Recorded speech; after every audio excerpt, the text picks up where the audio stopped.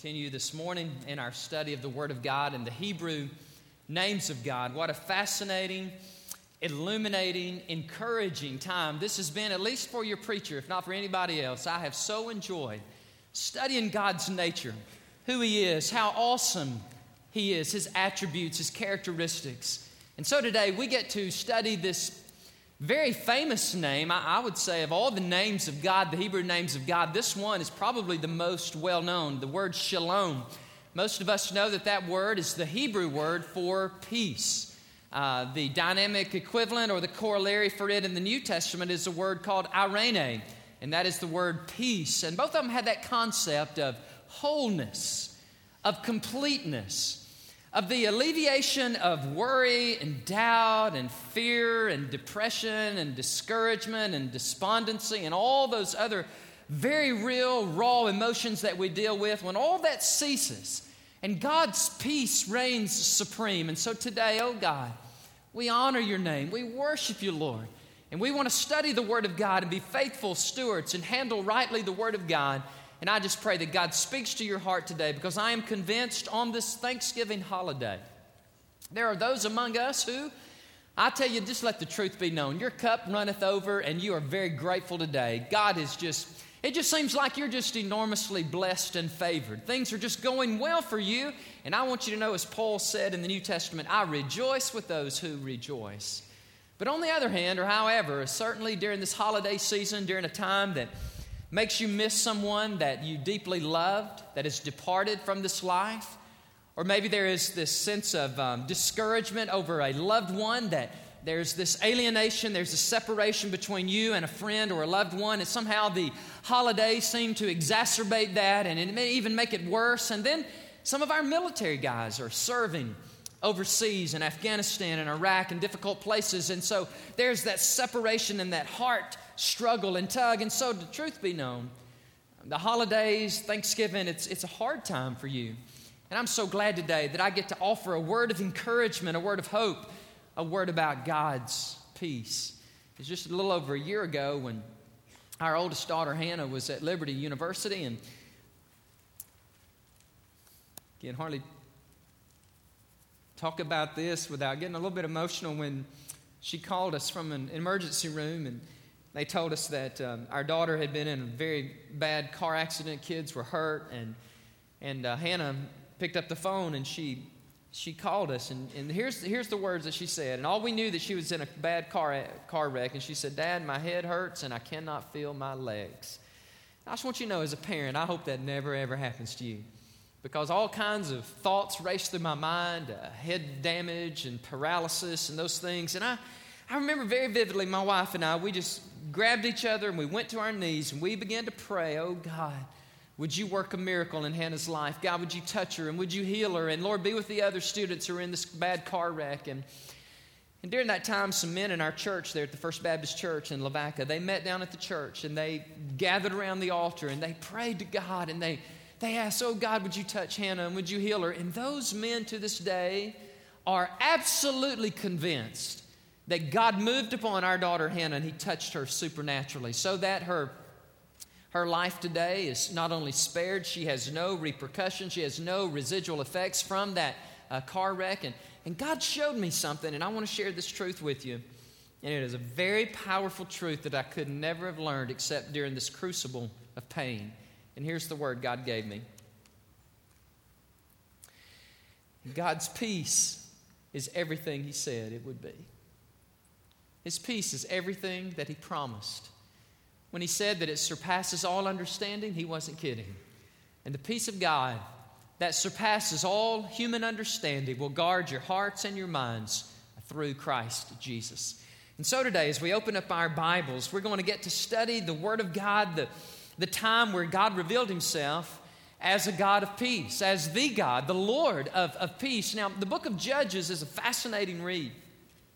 I remember my son Bryant last year, he was having to read a series of stories, and he asked me, he says, "Dad, do you have any recommendations of a book I should read?" I said, "Read the book of Judges." He said, "Okay." He read it and he came back. He said, "Dad, those Israelites were crazy." And he read it correctly. And they were crazy, just like we are crazy. And here's the cyclical movement of the book of Judges. First of all, it starts off, God's blessing, great things are happening for Israel, and then they turn. They turn away from God, and then the avalanche of difficulty invades their otherwise tranquil lives. I mean, pain and difficulty, God's retribution, because they turn away from God and they invoke God's justice and God's wrath, and then they cry out to God. Remember the circle, it goes just like this. They cry out to God. They say, oh God, we're sorry. God, have mercy on us. We are sinful. God, we have forsaken you. God, would you please forgive us? Watch what happens. And God pardons. God forgives, and he sends a judge, known as the book of Judges. He sends a deliverer, a Deborah. He sends a Gideon. He sends a deliverer who will come and lead them to triumph over their enemies. Only for Israel to do what? To sin against God, and then the cycle continues, and it goes on and on all throughout the book of Judges. Well, in this particular episode, in this narrative, in Judges chapter 6, the Midianites and the Amalekites and the people of the east they are persecuting Israel, and God is allowing this to happen in retribution, in punitive judgment for his people's sin. They have turned away from God, and you say, man, Brother Dave, I have a hard time with God doing that. Why does God do that? Listen, guys, the Bible says God spanks or God chastens those that he loves. If you can sin blatantly, egregiously sin against God, and you feel no remorse and you have no hand of God chastising you, you have every right to be concerned. Because God loves those he chastens and he disciplines. So let me give you a little bit of the context. Judges chapter 6 verse 1 says this, then the children of Israel did evil in the sight of the Lord, and the Lord delivered them into the hand of Midian for 7 years. Judges 6:6 says, so Israel was greatly impoverished. You with me? Follow the cycle. Here they go. They're greatly impoverished because of the Midianites. Watch this. And the children of Israel cry out unto God. Now watch this. God's about to raise up a deliverer, a person who is totally ill-prepared, unsuspecting, surprised more than anybody that God would choose him to be the great deliverer of Israel during this most calamitous, difficult time in the nation's history. So we pick it up in verse 11. Look what it says. Now the angel of the Lord came, sat under the terebinth tree, which was in Ophrah, which belonged to Joash the Abizrite, while his son Gideon. Yes, Gideon threshed wheat in the winepress in order to hide it from the Midianites. And the angel of the Lord appeared to him, and he said, look at this, don't you love verse 12? The Lord is with you, you mighty man of valor. And Gideon responded, oh my Adoni. Isn't that interesting? In our study of the Hebrew word Adonai, it means Lord. He says Adoni, which is for man. He just sees this person as a human figure, a man. And he says, oh Lord, little L, little O, little R, little D. Oh Lord, look at verse 13. If the Lord is with us. And boy, Gideon begins to pour out his heart. He is mad, he is hurt, and he is just going to let this stranger have it. Why then has all this happened to us? Why? Where are his miracles, which our fathers told us about, saying, did not the Lord bring us up from Egypt? But now the Lord has forsaken us. That's what he's done. Forget the cycle. He's just quit. He's just forgotten us. He has forsaken us, his own people, and he has delivered us into the hands of the Midianites. Verse 14, the dialogue continues, and I love what verse 14 does not say. Verse 14 does not say, then the Lord turned to him and said, oh, I'm so sorry. Gideon, come here, just let me give you a big hug. I'm so sorry you feel that way. No, it's not what it says. In verse 14, it says, go. Go in this might of yours, and you shall save Israel from the hand of the Midianites. Have I not sent you? Verse 15, so he said to him, oh, my Adonai. Watch this. Watch the spiritual progression in Gideon's heart. Watch his eyes be illuminated to this figure, this character, this ominous angel of the Lord. He moves from the humanity, the human realm. He moves now into, wow, this person is very special, and he calls him Adonai. Oh, my Lord, Master, he says. How can I save Israel? Indeed, my clan is the weakest in Manasseh, and I am the least in my father's house. Gideon's repeating his resume. It's a resume of weakness. I am not qualified. I am not gifted. I'm not very smart. My dad's not very smart. My family's very small. Our tribe is the smallest in all of Israel. I mean, you've got the wrong guy. Come on, go ask somebody else, because I cannot do this. Wrong guy. And the Lord said to him, surely I will be with you, and you shall defeat the Midianites as one man. And then he said to him, don't you love the Bible? In verse 17, Gideon says, okay, if now I have found favor in your sight, would you give me a sign? Oh, just please give me a sign that I can know that it is you who talk with me. Do not depart from here, I pray, until I come to you and bring you an offering and set it before you. And he said, I love God's patience. I will wait until you come back. And Gideon went. He prepared a young goat and unleavened bread from an ephah of flour. He put the meat in a basket, the broth in a pot. He brought them out to him under the terebinth tree and presented them. Then the angel of God said to him, take the meat and the unleavened bread, lay them on this rock, and pour out the broth. And he did so. Then the angel of the Lord put out the end of the staff that was in his hand. And he touched the meat and the unleavened bread, and fire rose from the rock and consumed the meat and the unleavened bread. And the angel of the Lord departed out of his sight. Kaboom! Miracle, supernatural, where God suspends the rational, the empirical, the natural realm, and God superimposes his miraculous will on planet Earth. And some of you today have a problem with that. You said that transcends the domain of the rational and the empirical, of the touch, taste, feel it, hear it, smell it, taste it, sense it, and I have a problem with that. Let me tell you something, friend. If you have a problem with that, you need to get over that. Because this world is fraught. It is permeated with the supernatural. God is a supernatural God. He can intervene. He can superimpose his will. I mean, come on, if he can speak the world into existence, what's the deal about some fire coming out of a rock? You know what I'm saying? All right, so here it goes. Now, verse 22. Now, Gideon perceived. It's not a human. This is something. He is the angel of the Lord. So Gideon said, oh, Jehovah. Wow. Did y'all catch that? He has moved from Adoni to Adonai to Jehovah. Oh, Jehovah, for I have seen the angel of the Lord face to face. Then, notice verse 23. Isn't this interesting? Not then the angel of the Lord said to him, but the Lord. See, the whole time, God's speaking to him in the form of this amazing figure. Let me go ahead and tell you who I think this person is. I think this is none other than the second person of the eternal Godhead. This is the pre-incarnate Christ. This is the Lord Jesus before he takes on human flesh in Bethlehem about 2,000 years later. In this mysterious, ominous, listen guys, many times throughout the Old Testament, the angel of the Lord comes in this figure and he speaks to humanity. And the Lord said to him, oh, look at this, church, verse 23. Shalom. Peace be unto you, Gideon. Do not fear. You shall not die. So Gideon built an altar there to the Lord, and he called it Jehovah Shalom. The Lord is peace. To this day, it is still in Ophrah of the Abiezrites. Father, today, we humble ourselves before you. God, we recognize that you are here.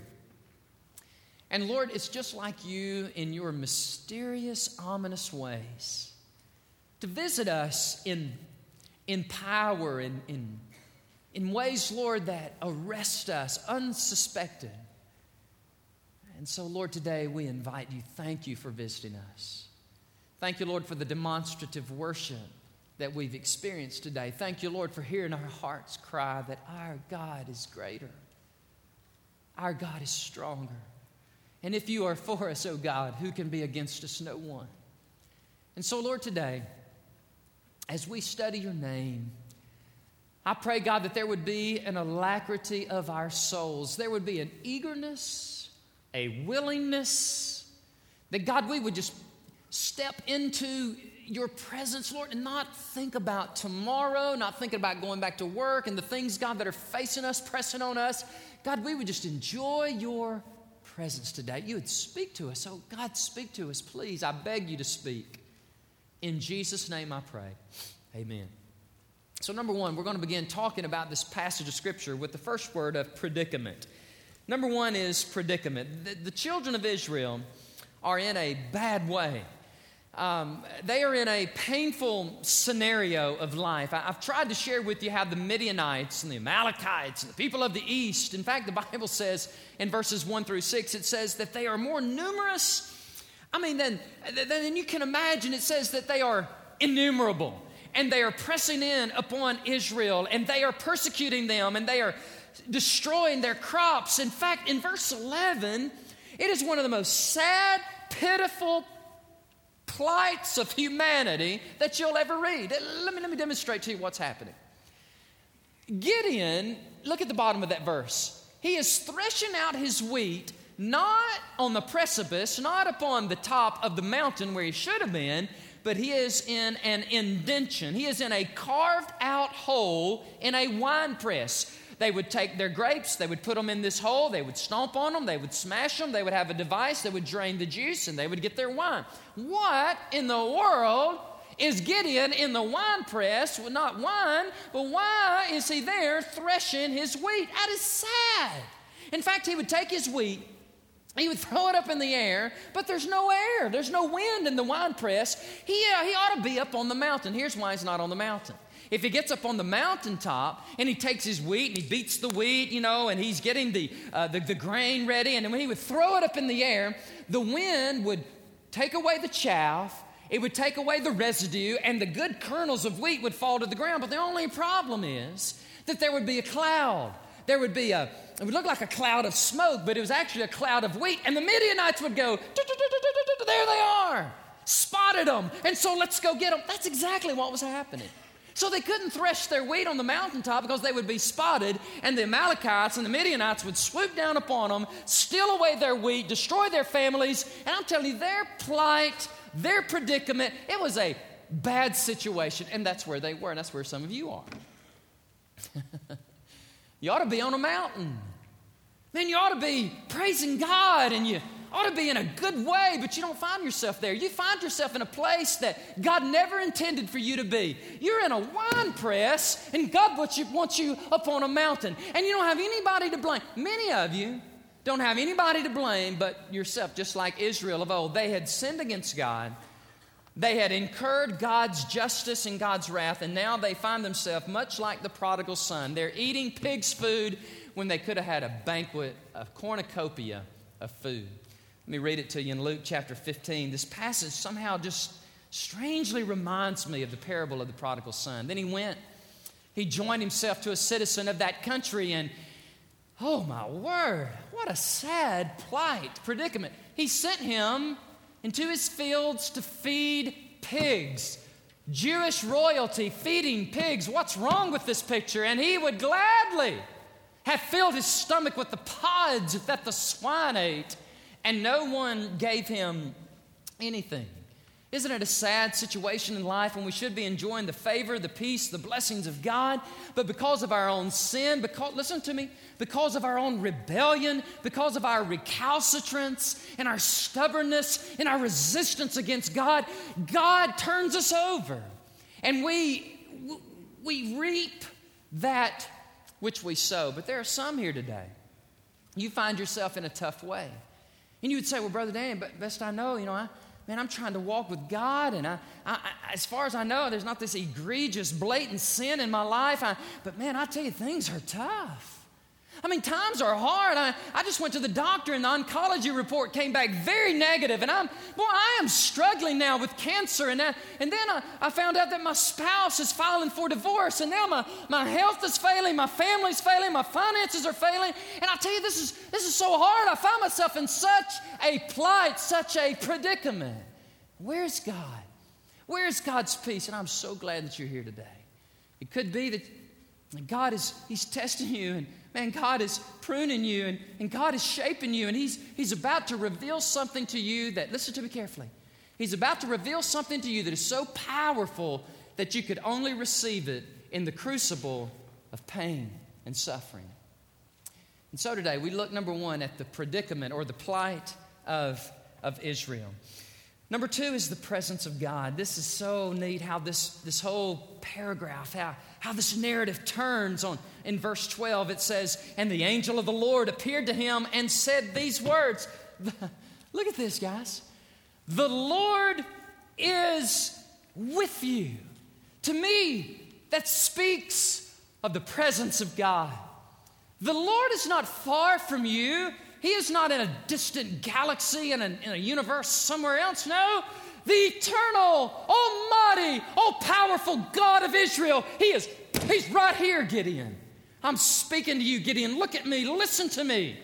The Lord is with you. Then he says, "Oh, Gideon, you are a mighty man of valor." And Gideon's like, "You got to be kidding, man. You got the wrong guy. I'm not a mighty man of valor. I am a nobody." And yet God reminds him, He says, "I am here." And I go back in time and I think about that wreck that I was sharing with you at the introduction of this sermon. And, Hannah, it was so hard. It was so difficult. It was so painful. But guys, in a very mysterious, strange way, I want to repeat it to you again, that God's peace is everything it's cracked up to be. God's presence, God's permeation, God's invasion in the darkness, His light is everything. It is as radiant, as brilliant, as glorious as the Bible says that it is. And when His people, when His children are suffering and we're in a difficult way, I just have to tell you, friend, watch out, look up, because Almighty God, He comes. He comes in times like this. He comes when it's dark and when it's difficult and when you're depressed and when you're discouraged and your life is going from one dead end and detour and dry pit to another. God invades, God intervenes, and He says, "Hello, I'm here. Woo, I'm present, and I'm going to take care of you." And Gideon's like, "What? Are you're here with us? Who are you, strange fella?" That's basically what he's saying. Adoni, he doesn't recognize him. I love Deuteronomy. It says, the Bible is just replete with these promises of presence. Look at this one. "Be strong and of good courage. Do not fear." You don't need to raise your hand, but who are you? I'm just curious. Don't raise your hand. But there are some fearful, trepidating souls here today. And God, in His supernatural, providential will, in His sovereignty, in His grace, He allowed you to be at Great Hills Baptist Church on this Thanksgiving holiday when you're tempted to go to sleep because you ate too much turkey and dressing. Amen. But God won't let you sleep today because He's got a message for you. And the message is, stop being so fearful. Don't be dismayed. Here, look. Be of good courage. "For I, the Lord your God, I am the one who goes not against you, not at you, not ahead of you, not behind." Are y'all with me? "I am the God who goes with you. He will not leave you nor forsake you." Deuteronomy 31:8. Joshua, catch this. "And the Lord, He is the one who goes before you. He will be with you." Isn't that amazing? I'm with you. I've already been ahead of you, and now I'm going to take you with me. He will not leave you. He will not forsake you. Hello? He will not leave you. "But my spouse left me." God will not leave you. "But my job left me." God's still not going to leave you. "But my friends have forsaken me and left me." I'm telling you, God will not leave you. It's based on the authority of the Word of God. God thunders it from heaven. He shouts to you today, "I will never leave my own." So stop being fearful. Stop being dismayed. Quit looking at their faces. Quit looking at your lack of finances. Quit looking at your problems. Don't accentuate those problems. Just focus on me. Listen to me. I will never leave you. That's a word from God. That is the Word of God. I love this song, Brother Terry. If I had a voice this morning, I'd try to sing it. "No matter the trials I may face, no matter the storms that come my way. You promised that you would see me through. So I will trust in you. So I will trust in you. One more time. No matter the trials I may face, no matter the storms that come my way, you have promised that you would see me through. So I will trust in you. Number 3 is purpose. We're going to move from the predicament, the plight, and the painful situation to the vicissitudes of life. And that's where some of you are today. The thing you needed to hear today more than anything else, you didn't. You needed to hear that God is with you. Friend, let me tell you something.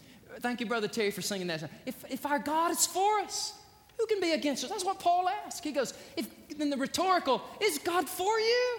Yes. Then it's going to be okay. You know, I was sharing, we have a much older crowd in the first service, and I'm going to share with you what I shared with them.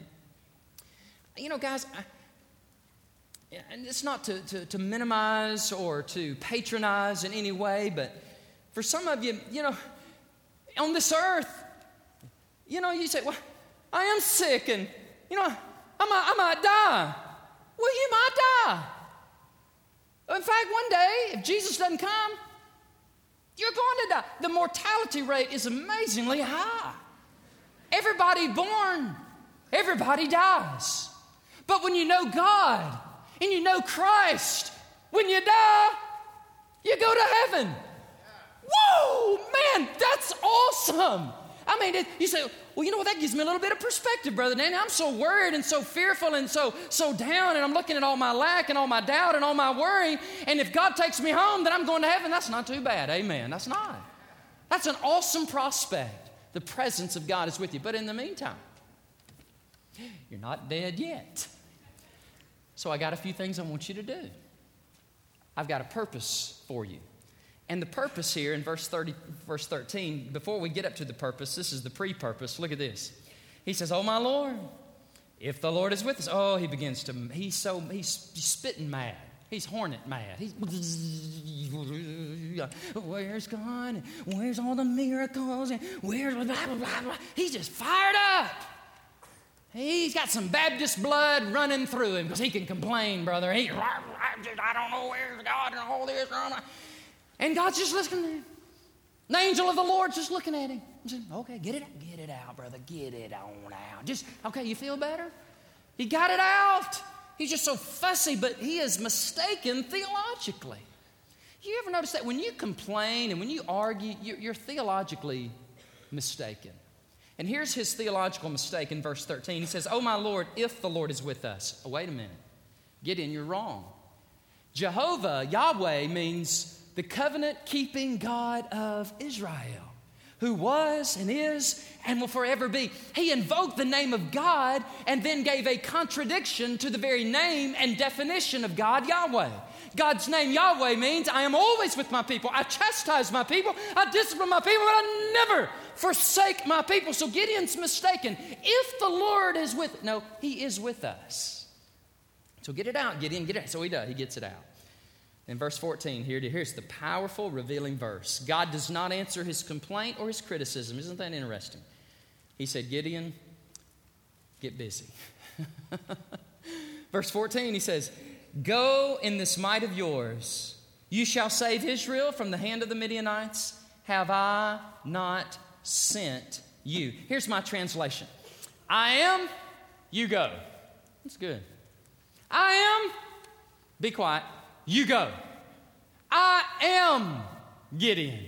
I've got a job for you. I've got a plan for you. I've got a purpose for you. And so here it is. You are going to take on the Midianites and the Amalekites and all the people of the east. I don't care if they got the number of camels that more than the stars in the heavens and more than the sand on the seashore. And Gideon's going, wait a minute. Me? Inconspicuous, inauspicious, slow, nobody, lowly, humble me. Listen to his remonstrance. Listen to his debate of the divine. He says, oh, but time out, Lord, I'm a nobody. Amen. Amen. Verse 15, Lord, have you checked yet? I live with the people of Manasseh.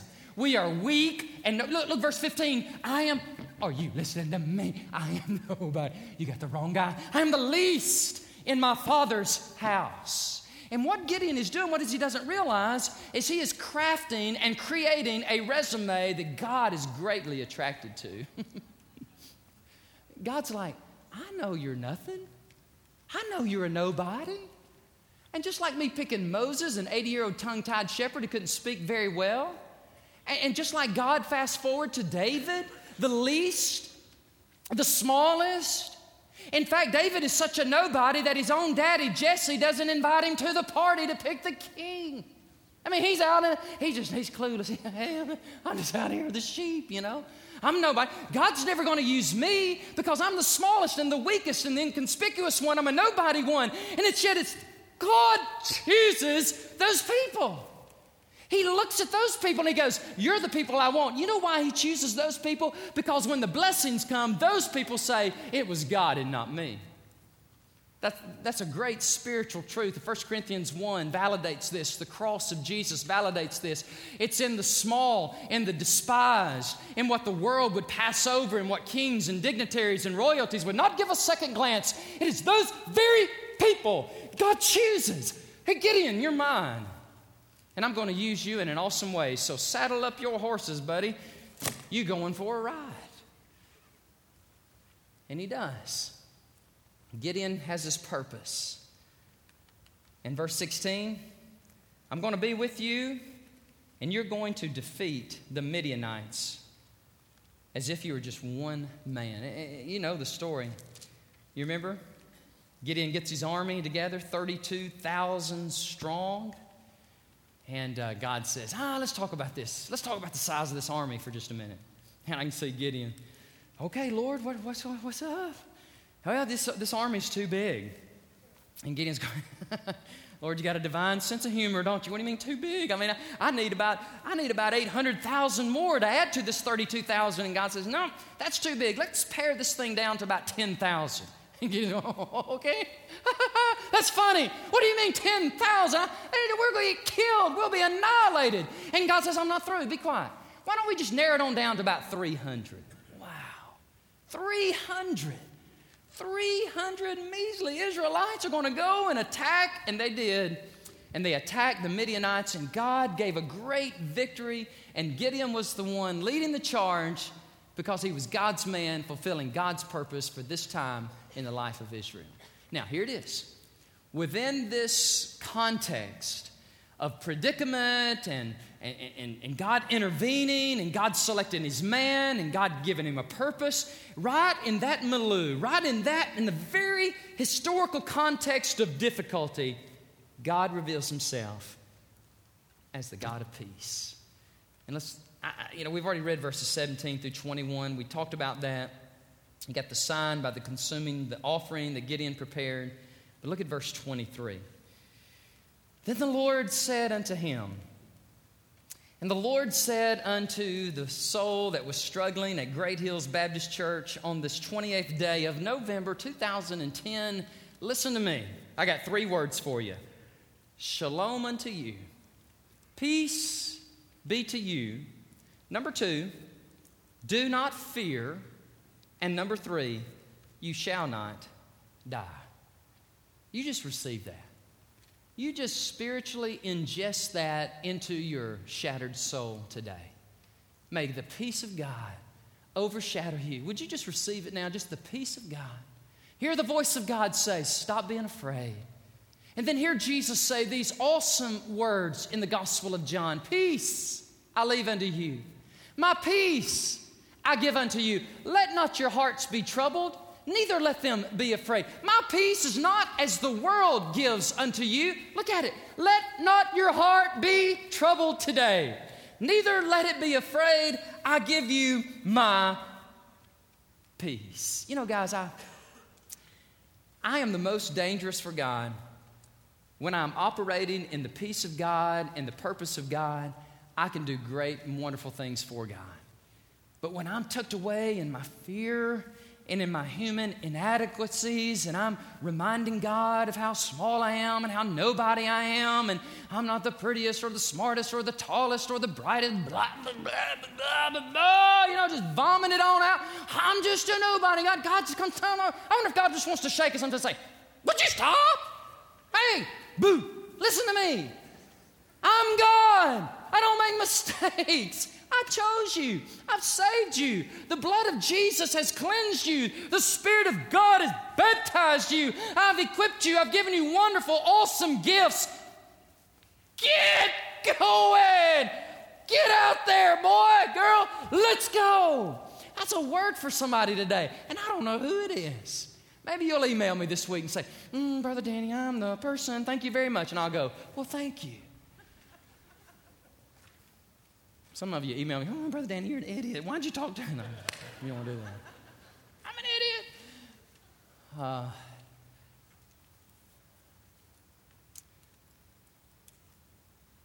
Here it is. Is it on the screen? Am I the only one that can see it? Isaiah 26:3. You will keep him in perfect what? Whose mind is fractured, worried, convoluted. No. Whose mind is stayed on you because he trusts in you. One more. We're almost done. Look at this one. Be anxious, but for a few things. Is that what it says? Don't be anxious about anything. Ooh.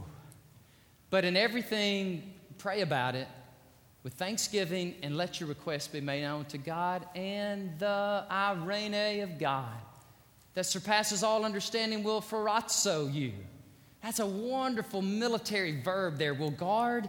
It means to post sentinels, to post the military cohorts around the perimeter of your heart.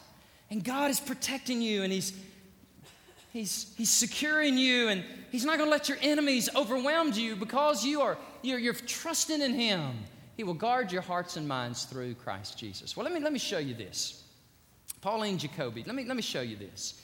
92 years of age, goes to Walmart, and she gets out of Walmart, she gets into her car. Things get real interesting. Let's watch it. Let me show it to you.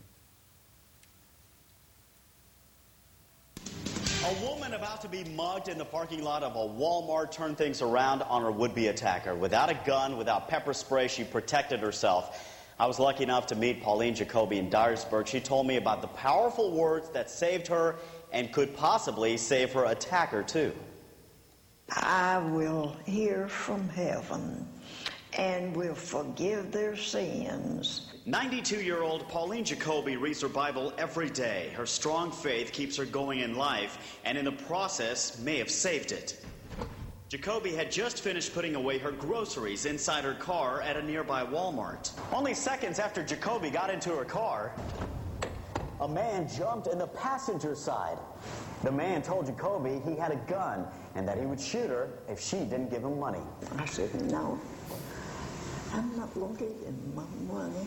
Jacoby told him no 3 times. Then she started to talk to him. You know, as quick as you kill me, I'll go to heaven and you go to hell. She told him to ask God for forgiveness. I said, Jesus is in this car and He goes with me everywhere I go. And he just sort of looked around, and the tears began to come in his eyes. Jacoby ministered the man for 10 minutes inside her car. And he said, I think I'll go home and pray tonight. I said, you don't have to wait tonight. I said, you can just pray anytime you want to. As tears were rolling down the man's face, Jacoby voluntarily gave him all the money she had. $10. And when I told him I was going to give him the money, I said, don't you spend it on whiskey either. The man thanked her for the money, and then he told him to kiss me on the cheek. and walked away. He walked away. Well, Jacoby's story has caught national attention, and we've gotten so many calls and emails from church leaders who want to show her story to their congregations in order to teach others how to minister. Jacoby's story also aired on the Today Show. They tried to get her to come to New York for a visit. Too humble to take credit, Jacoby said, no thank you. She says she prefers spreading the word right here at home. One of my favorite parts is Jesus is in this car with me. And the robber looks in the bag, where is he, You know why? Because God's presence is always with his people. It doesn't matter where we are, what we're going through, how difficult it is, how painful the divorce is, how empty our bank accounts are, how lonely we are as single adults during the holidays, how hard it is to get older and not to have our abilities we once had. Listen, God's peace, God's presence, God's purpose is still in your life. One of the things I enjoy doing, not as a pastor, in fact, I try not to tell people I'm a pastor because I don't want them to think I'm doing this because I'm a pastor. But I love to carry my little booklets with me. If anybody knows me just a little bit, they'll know that somewhere on his body, Brother Danny will have a little tract that says, Steps to Peace with God. And it's the little tract that Billy Graham wrote years ago, and I carry them with me. In fact, over the holidays, I had one with me, and we were visiting Ashley's family. And when you got a big family in a little house, somebody has to stay in a hotel. So we stayed in the hotel and used our points, amen. And they had a nice little gym to go work out. And guys in my small group, accountability group, guess what? I worked out the day after Thanksgiving. You should be proud. I was down there working out. Me and this guy, 64-year-old Vietnam veteran. He's running on the treadmill, and he's looking at me, and he starts talking to me. And I'm like, I'm just looking around, and he's cussing, and he's mad, and he's something about America and Korea, and we can't let people walk over us, and I fought in Vietnam for this, and so the Lord just gave me boldness, and I stood up, put my 5-pound dumbbells down, and really, and I walked over to him, and I stuck my hand out just like that. And he's on his treadmill, and he straddles it. You know how you straddle it, and it's still going, And he's looking at me, and I shook his hand. I said, Sir, you fought in Vietnam? He said, I did. I said, you are a patriot. You're a veteran. And I just want you to know I appreciate you. He says, well, he said, what service did you serve in? I said, I'm not military. He says, you're not military? This is what he told me. He said, I sized you up as a military man or a police officer. And I went, okay, and I said, why? And he said, well, you just look like you're a real disciplined fella. And I said, well, actually, I'm a pastor. I'm a preacher of the gospel. He said, really? I said, yeah, I am. And I love the Lord. And in fact, let me show you something real quick. And so by that time, he's off the treadmill, and he's working out, and we're talking about everything. And then I gave him a steps to peace with God. And here's how it went. I said, sir, I want you to take this. And I think this will really bless you and encourage you. And 6'4", retired police officer in Oakland, California, fire department. I mean, the deal. He may be 64 years of age. This guy's still large and in charge. And I gave him that tract, and this is what I said. And sometimes God just does this to me.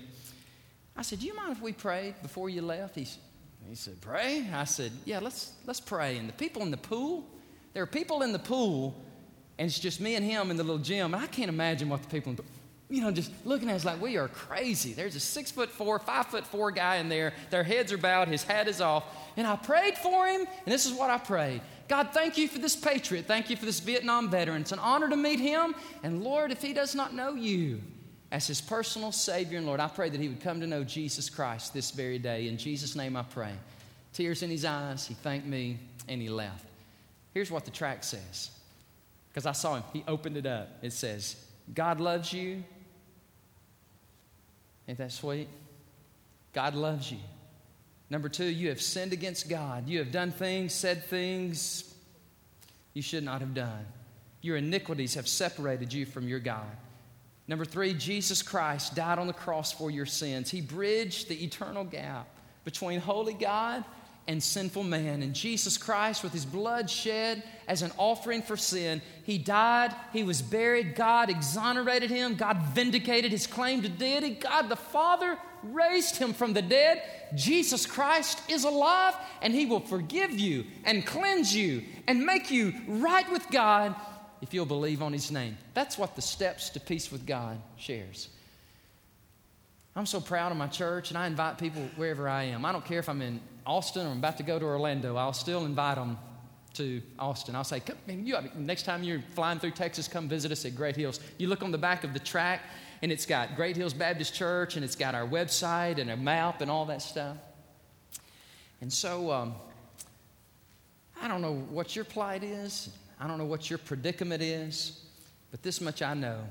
God is present. He has an awesome plan and a purpose for your life. If you'll turn from your sin and walk away from that lifestyle and say, God, please forgive me. God, please help me to do this. I turn away from this. And God, I embrace what you have for me. And then, listen to me, then you will begin to experience the peace of God. The peace of God that surpasses all understanding. Let's pray together with your heads bowed and your eyes closed as we move into a time of invitation. Father, I thank you for each person that is here today. I thank you, Lord, most of all, that God, in your amazing sovereignty, that God, you allowed us during this Thanksgiving holiday, when peace is in short supply for many hearts, for us, God, to be able to preach on and teach on Jehovah Shalom, the Lord whose very name is peace. God, thank you that you bridge the gap. God, that you come to us when there's no way that we could reach up to you. And Lord, I thank you for each person that's here today. And God, wherever they may be on the continuum of spirituality, Lord, some very embryonic, just starting out. God, just little signs of faith. Lord, would you meet them? God, would you speak to them? Draw them, Lord, into intimacy with you. Reveal yourself to them. For others, Lord, who have been walking with you for some time, and Lord, they may be in a difficult way. Lord, they may be just crying out, God, help me. God, speak to me. God, don't leave me. Don't forsake me. God, would you speak to them? Would you encourage them today? I pray, Lord, that the very fact that this message was preached would be a sign, would be a conspicuous billboard spiritual sign saying, I do love you. Of all the sermons that preacher could have preached, he preached on my name is peace for you today. Lord, thank you for the little booklet, Steps to Peace with God. I pray, Lord, for those that are here, whether they're listening live stream or whether they're going to be downloading this on a podcast or Vimeo, or Lord, whether they're going to be watching this very broadcast on KView, Lord, I pray right now that you would draw them into relationship with you. That God, they would sense and know that, Lord, their sins are not so great that they are forever hopeless.